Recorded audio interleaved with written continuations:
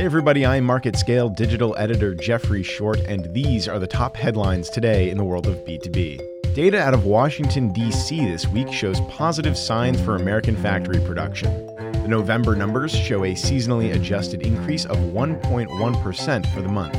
That's good enough for the biggest month-over-month increase since October 2017.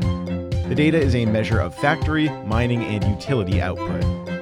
It was not long ago we discussed the traffic and travel surge for Thanksgiving, and now just 3 weeks later, the forecasts are in for the holiday season.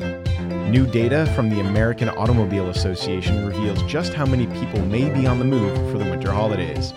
AAA forecasts 104.8 million Americans, the most ever, will drive to their holiday destination. The biggest growth year over year, though, will come from air travel.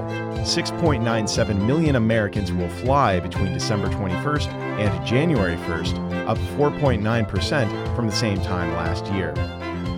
And as 2019 wraps up its last few trade shows, we go to Tokyo, Japan, where the International Robot Exhibition is underway today. Stay tuned all week for more updates on that event, and remember to come right back here for all the latest in B2B every Monday, Wednesday, and Friday. Once again, I'm Market Scale digital editor Jeffrey Short.